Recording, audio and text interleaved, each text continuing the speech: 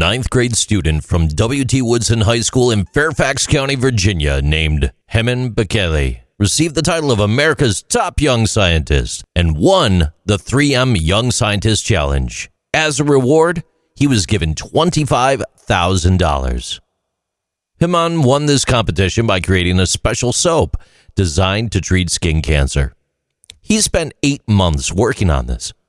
The soap is very unique because it contains a substance that fights cancer, along with ingredients typically found in soap and various medicines to treat different kinds of skin cancer. The soap has a dark white color and a rough texture that can be used to exfoliate the skin. The key ingredient in the soap is called imidazoquinoline. It's a man-made substance that is not found in nature. It changes how the immune systems in our bodies work.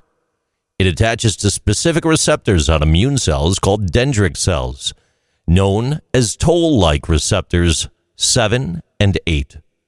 Toll-like receptors, TLRs, they're part of our immune system, and TLR7 and TLR8 are specific types of receptors, and they play a crucial role in our body's defense against infections.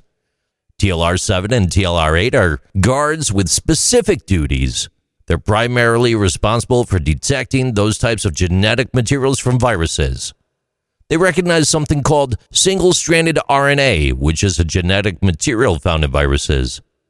When TLR7 and TLR8 detect this RNA, they trigger an immune response to fight off the viral infection.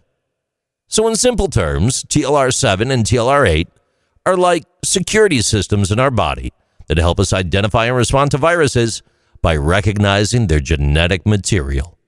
Imidazoquinoline imitates what would naturally happen inside our bodies when they encounter viruses, single-stranded RNA.